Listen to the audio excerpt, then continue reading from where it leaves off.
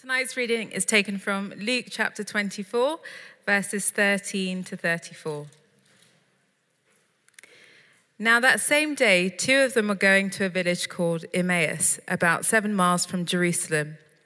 They were talking with each other about everything that had happened. As they talked and discussed these things with each other, Jesus himself came up and walked along with them, but they were kept from recognizing him. He asked them, "What are you discussing together as you walk along?" They stood still, their faces downcast. One of them, named Cleopas, asked him, "Are you the only one visiting Jerusalem who does not know the things that have happened there in these days?" "What things?" he asked.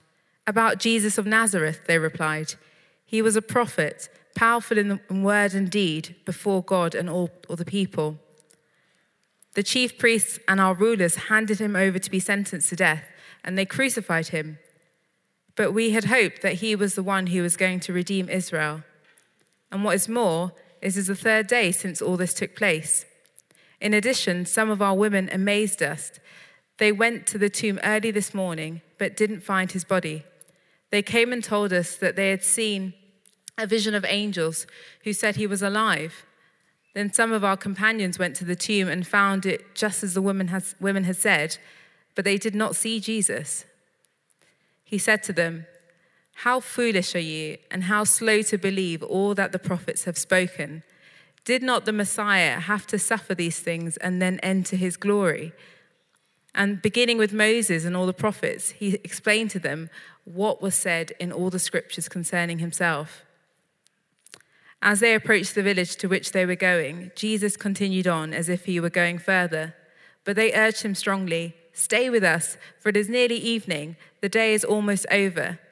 So he went in to stay with them.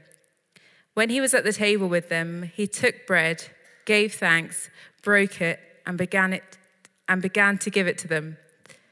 Then their eyes were opened, and they recognized him, and he disappeared from their sight. They asked each other, "Were not our hearts burning within us while he talked with us on the road and opened the scriptures to us?" They got up and returned at once to Jerusalem. There they found the 11 and those with them assembled together and saying, "It is true, the Lord has risen and has appeared to Simon." Then the two told what had happened on the way and how Jesus was recognized by them when he broke the bread. This is the word of the Lord.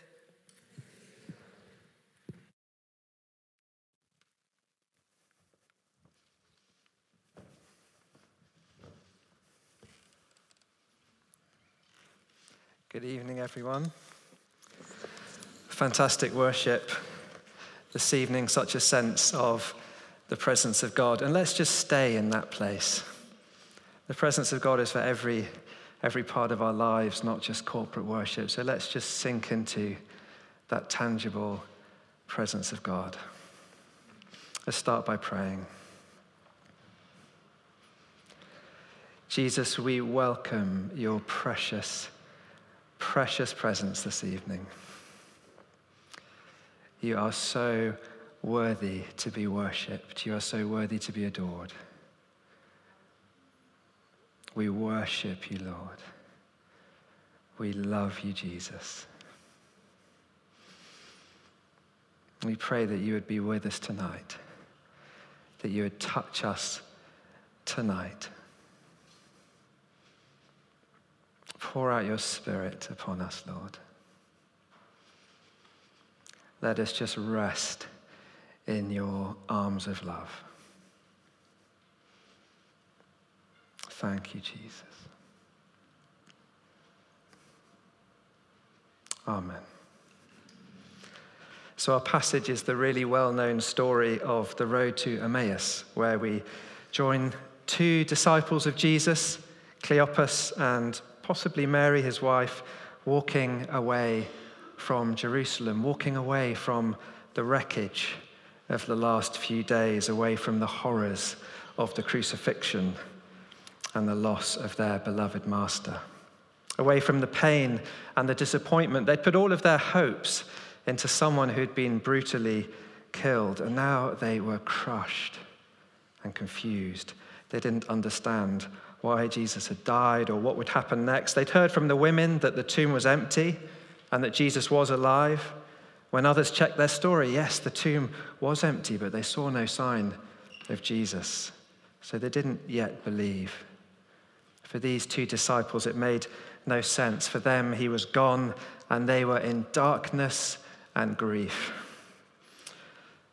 Some of you at different times in life may have experienced a similar darkness or crushing or disorientation, perhaps following a bereavement or a really serious illness or a betrayal that's left you completely heartbroken, pain that's perhaps caused you to walk away from what you once thought you knew.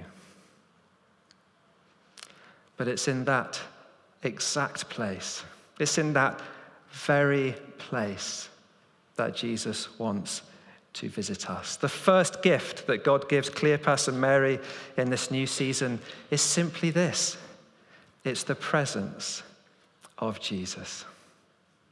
That's the very best God can give anyone. The two disciples were walking through the fires of affliction, but there is no fire too strong for the presence of Jesus. There is no wound too deep for him. So Jesus starts ministering to Cleopas and Mary, walking with them and comforting their hearts. I've learnt myself over the years that the very first thing we should do in any crisis or heartbreak is get into the loving arms of Jesus. There is no pain or loss that cannot be touched by him. There is no wound too deep for him. If you draw close, he will start to give your heart exactly what it needs in that moment. If you're suffering, come before Jesus. Lean into his presence. Pour out your heart to him because he will meet you there. R.C. Sproul wrote this: the one place where the Christian can be naked emotionally without fear is in the presence of Christ. I've had a number of different and significant times of struggle in my life, wounds to my heart, periods of pain, things that had the potential to knock me completely off course. But I can say with absolute conviction that whenever I have chosen to come into the presence of Jesus, his healing touch and his love have always been enough.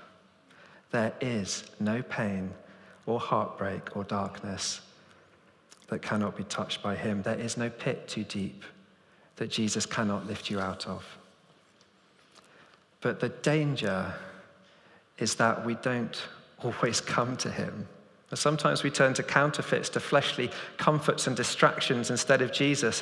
When wounds ache, we withdraw. That's our natural instinct. The barriers go up, and internal pain often seeks pleasure as an anesthetic. So we bury ourselves in other things. Even innocent pleasures can become an attempted substitute for the presence of Jesus. There are times when I've not felt like bringing my pain and loss before Jesus. I've been too raw, so I've just shirked back. There was one season in my life where I actually tried to avoid God for several weeks because of what I was going through, and all he got from me was what I call courtesy prayers. Just little prayers, but no real fellowship, no real opening up to him. I was basically on the run. And towards the end of that season, the Holy Spirit gave me a picture of Jesus standing in front of an empty chair with tears rolling down his face. And as soon as I saw the chair, I knew that I was meant to be in it, and Jesus was so grieved that I wasn't in front of him, I wasn't sitting before him. I'd gone missing because my pain had kept me on the run from his presence.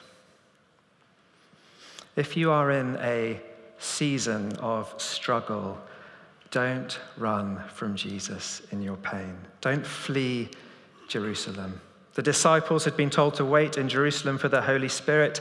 That was where the church was going to be birthed, the gospel preached, where history would be made, where the fire was going to fall. It would be all hands on deck. But these two on the road to Emmaus were walking away from all of that.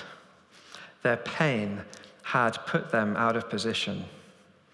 I have personally seen over the years so many Christians missing out on what God has for them because of unhealed pain and running away. But don't let your pain put you out of position. Whatever you are going through, get into the presence of Jesus and let him minister life to you. So the two disciples on that road to Emmaus, they were first given the gift of the presence of Jesus. They didn't recognize him at first. They didn't grasp his identity, but their hearts burned within them as they walked with him. Their eyes were closed, but their hearts were starting to wake up to his presence. Their hearts were crying out, "It's him! Can't you see? It's him!" Sometimes our hearts recognize Jesus long before our minds have figured things out. And this is the only place in Scripture I know of where it says the disciples' hearts burned. They loved seeing the miracles of Jesus, the signs and the wonders, but their hearts didn't burn at those, excited as they were. Their hearts only burned by being in the presence of Jesus. There is no substitute for the presence of Jesus. There is no one like him. There is nothing on earth or in heaven like the beauty of his presence. There is nothing sweeter. There is nothing more satisfying. If you've been through a dark season and you want your heart to burn and come alive again, if you want your soul to pass from winter to springtime, then position yourself in the presence of Jesus. So the disciples, they needed him. They also needed understanding of what had taken place, what really had happened to their Savior. What about the redemption of Israel from the Romans? Many had anticipated the coming Messiah as conquering Redeemer, not suffering servant. They associated him with a crown, not a cross, yet it hadn't played out that way. So on this journey to Emmaus, these two disciples were speaking of Jesus as prophet, not Messiah. And they were speaking of Jesus in the past tense, not realizing he was alive and walking with them. So Jesus had to become their rabbi again and unpack the scriptures which spoke of him. The Old Testament is a portrait of Jesus, and he took them on a whirlwind tour. He may have spoken of how he was like the slain Passover lamb, his blood protecting his people from God's judgment on the Egyptians. Or perhaps he spoke of how he was the sin offering in a temple where sin was symbolically placed upon a lamb that would then be slain to atone for sins, or the scapegoat on the Day of Atonement, the sins of the whole nation placed upon it before it was driven out of the camp, outside the city walls, to die, like Jesus. Or the messianic prophecies found in Isaiah and Amos and Zechariah and the Psalms and other places, stating how Jesus was foreordained to die in our place before being raised to glory. The whole of Scripture is a story of grace knitted together by the scarlet thread of Jesus' blood, and these truths washed over the disciples, opening their hearts and their minds. It's really important what voices we listen to and where we get our understanding from, who we do our theology with. The first theological conversation in Scripture between Adam, Eve, and the serpent was held outside of the direct presence of God.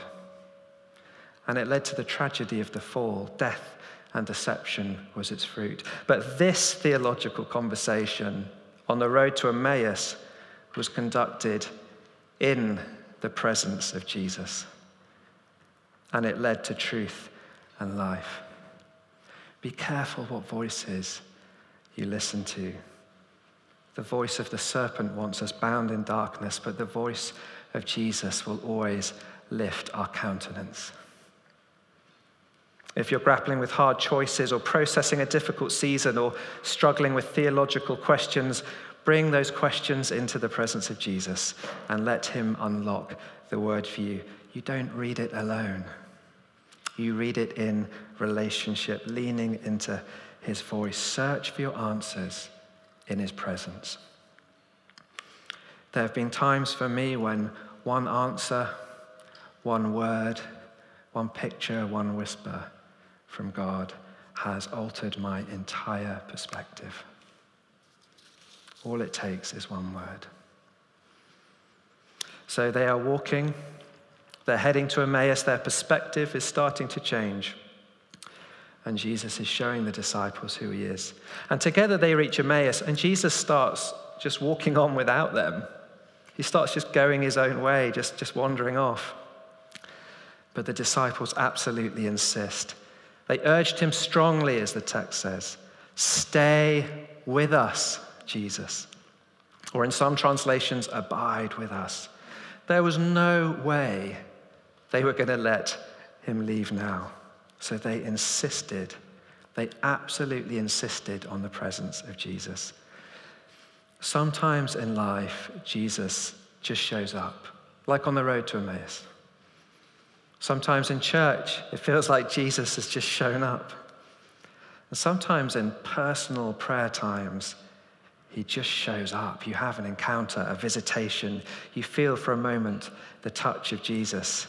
But at other times, you may feel like Jesus has stepped back. Perhaps it feels like he's passed by, he's walking on, he's wandered off. That's not for his lack of love. It's in order to test ours. The question posed is, how much do we want him? How much do we want him? The disciples would not part with him. They insisted upon his presence. So Jesus responded to their longings and came home with them. In John 14, Jesus says, "If anyone loves me, the Father and I will make our home with them." The disciples had experienced a visitation from Jesus on the road to Emmaus, but they wanted more. They didn't want one moment of visitation. They wanted habitation.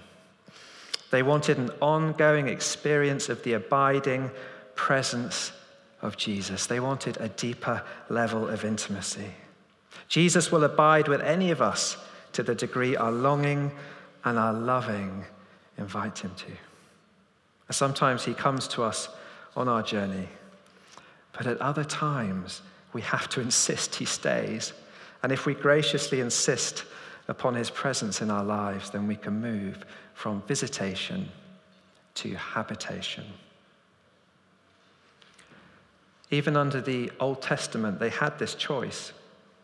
After the Israelites wrongfully worshipped the golden calf, God said to Moses, "I'm going to give you an angel, and he will guide you to the promised land. But I'm not going with you because you chose the calf." You know, Moses could have been content with that. I mean, he was getting an angel. It sounds good to me. And he'd had so many powerful visitations from God. But Moses wanted more than that. He wanted habitation, not visitation. He wanted that abiding presence. So God tells Moses, "We're not taking a step forward unless your presence goes with us. We're not moving forward without your habitation among us. We will wait on you, God, until you're ready to move with us. We won't break camp until the cloud moves. We won't let Jesus walk on without us. We must have your abiding presence." I'm reminded of King David, who years later would cry out something similar to God, "Do not take your presence from me." You know, there's a place in prayer where we are allowed or even encouraged to contend for more of God. Sometimes in prayer, if you feel a touch from God, wait on him for more. Sometimes you pray and God's presence lifts, he takes a step back, and it feels just like a natural conclusion to the prayer time. But if you tarry, if you insist upon the presence of Jesus, then in time his presence will flood back in more strongly than before. Sometimes we receive easily from God. At other times, there's a wrestling. Sometimes the fruit just falls off the tree into your hand, but at other times you have to shake the tree. Jesus said that the kingdom of heaven is received like a little child. You just open up your hands and he puts something in it. But he also said that the kingdom of heaven is forcefully advanced and the forceful lay hold of it. I mean, those things sound contradictory. I mean, which is it? How do we receive the kingdom? Do we receive the kingdom like a little baby drinking its mother's milk? Or do we violently kick the door down and seize everything Christ died for us to obtain? Well, it's either, depending on the context and the season. On the road to Emmaus, the disciples received like little children. Everything they needed was just dropped into them as Jesus walked with them and comforted them. But when they insisted on Jesus staying with them, they were forcefully laying hold of the kingdom. And because they did this, they obtained a greater level of his presence. They went from walking side by side to feasting face to face. So let's yearn for the presence of Jesus. Let's burn with desire for him until we experience a deeper abiding, a deeper habitation. So Jesus responds to their hearts. He comes home with them. He abides with them. The conversation continues. A meal is prepared. And then when Jesus breaks the bread, their eyes were opened. They finally see that their companion is none other than Jesus himself, their Savior, their Master, their Messiah, their friend. On the road, they had learnt about the breaking of his body on the cross. Now, in the symbolic breaking of bread, they saw the one who had been broken for them. Now they knew for themselves that Jesus was alive. The Apostle Paul wrote this: "Whenever anyone turns to the Lord, the veil is taken away." That's true as we become Christians, and it remains true always. The more deeply we turn to the Lord, the more of him we see. Pursuing the presence of Jesus always leads to an opening of our spiritual sight and deeper revelations of him. This is the journey we're all invited into. Walking, feasting, and learning to see Jesus through the eyes of our heart. This is key to our faith. You know, the central message of Christianity is not behave, it's behold. When John the Baptist saw Jesus, he cried out to his followers, "Behold the Lamb." We're called to behold and gaze upon Jesus as he opens our eyes to who he is. I want to encourage all of us tonight to get in the presence of Jesus as often as we can and gaze upon him. The more you gaze, the more you see. Don't let busyness stop you from pressing in to see more of Jesus. I once saw a car bumper sticker which read, Jesus is coming, look busy. It's so easy to feel that way, but beholding the Son is more important than looking busy for him. Madame Guyon, a French mystic, wrote this: "So often it is our activities that obstruct our union with him." If we want to see Jesus in a deeper way, then we have to take our time in prayer, get in his presence, and learn to behold him.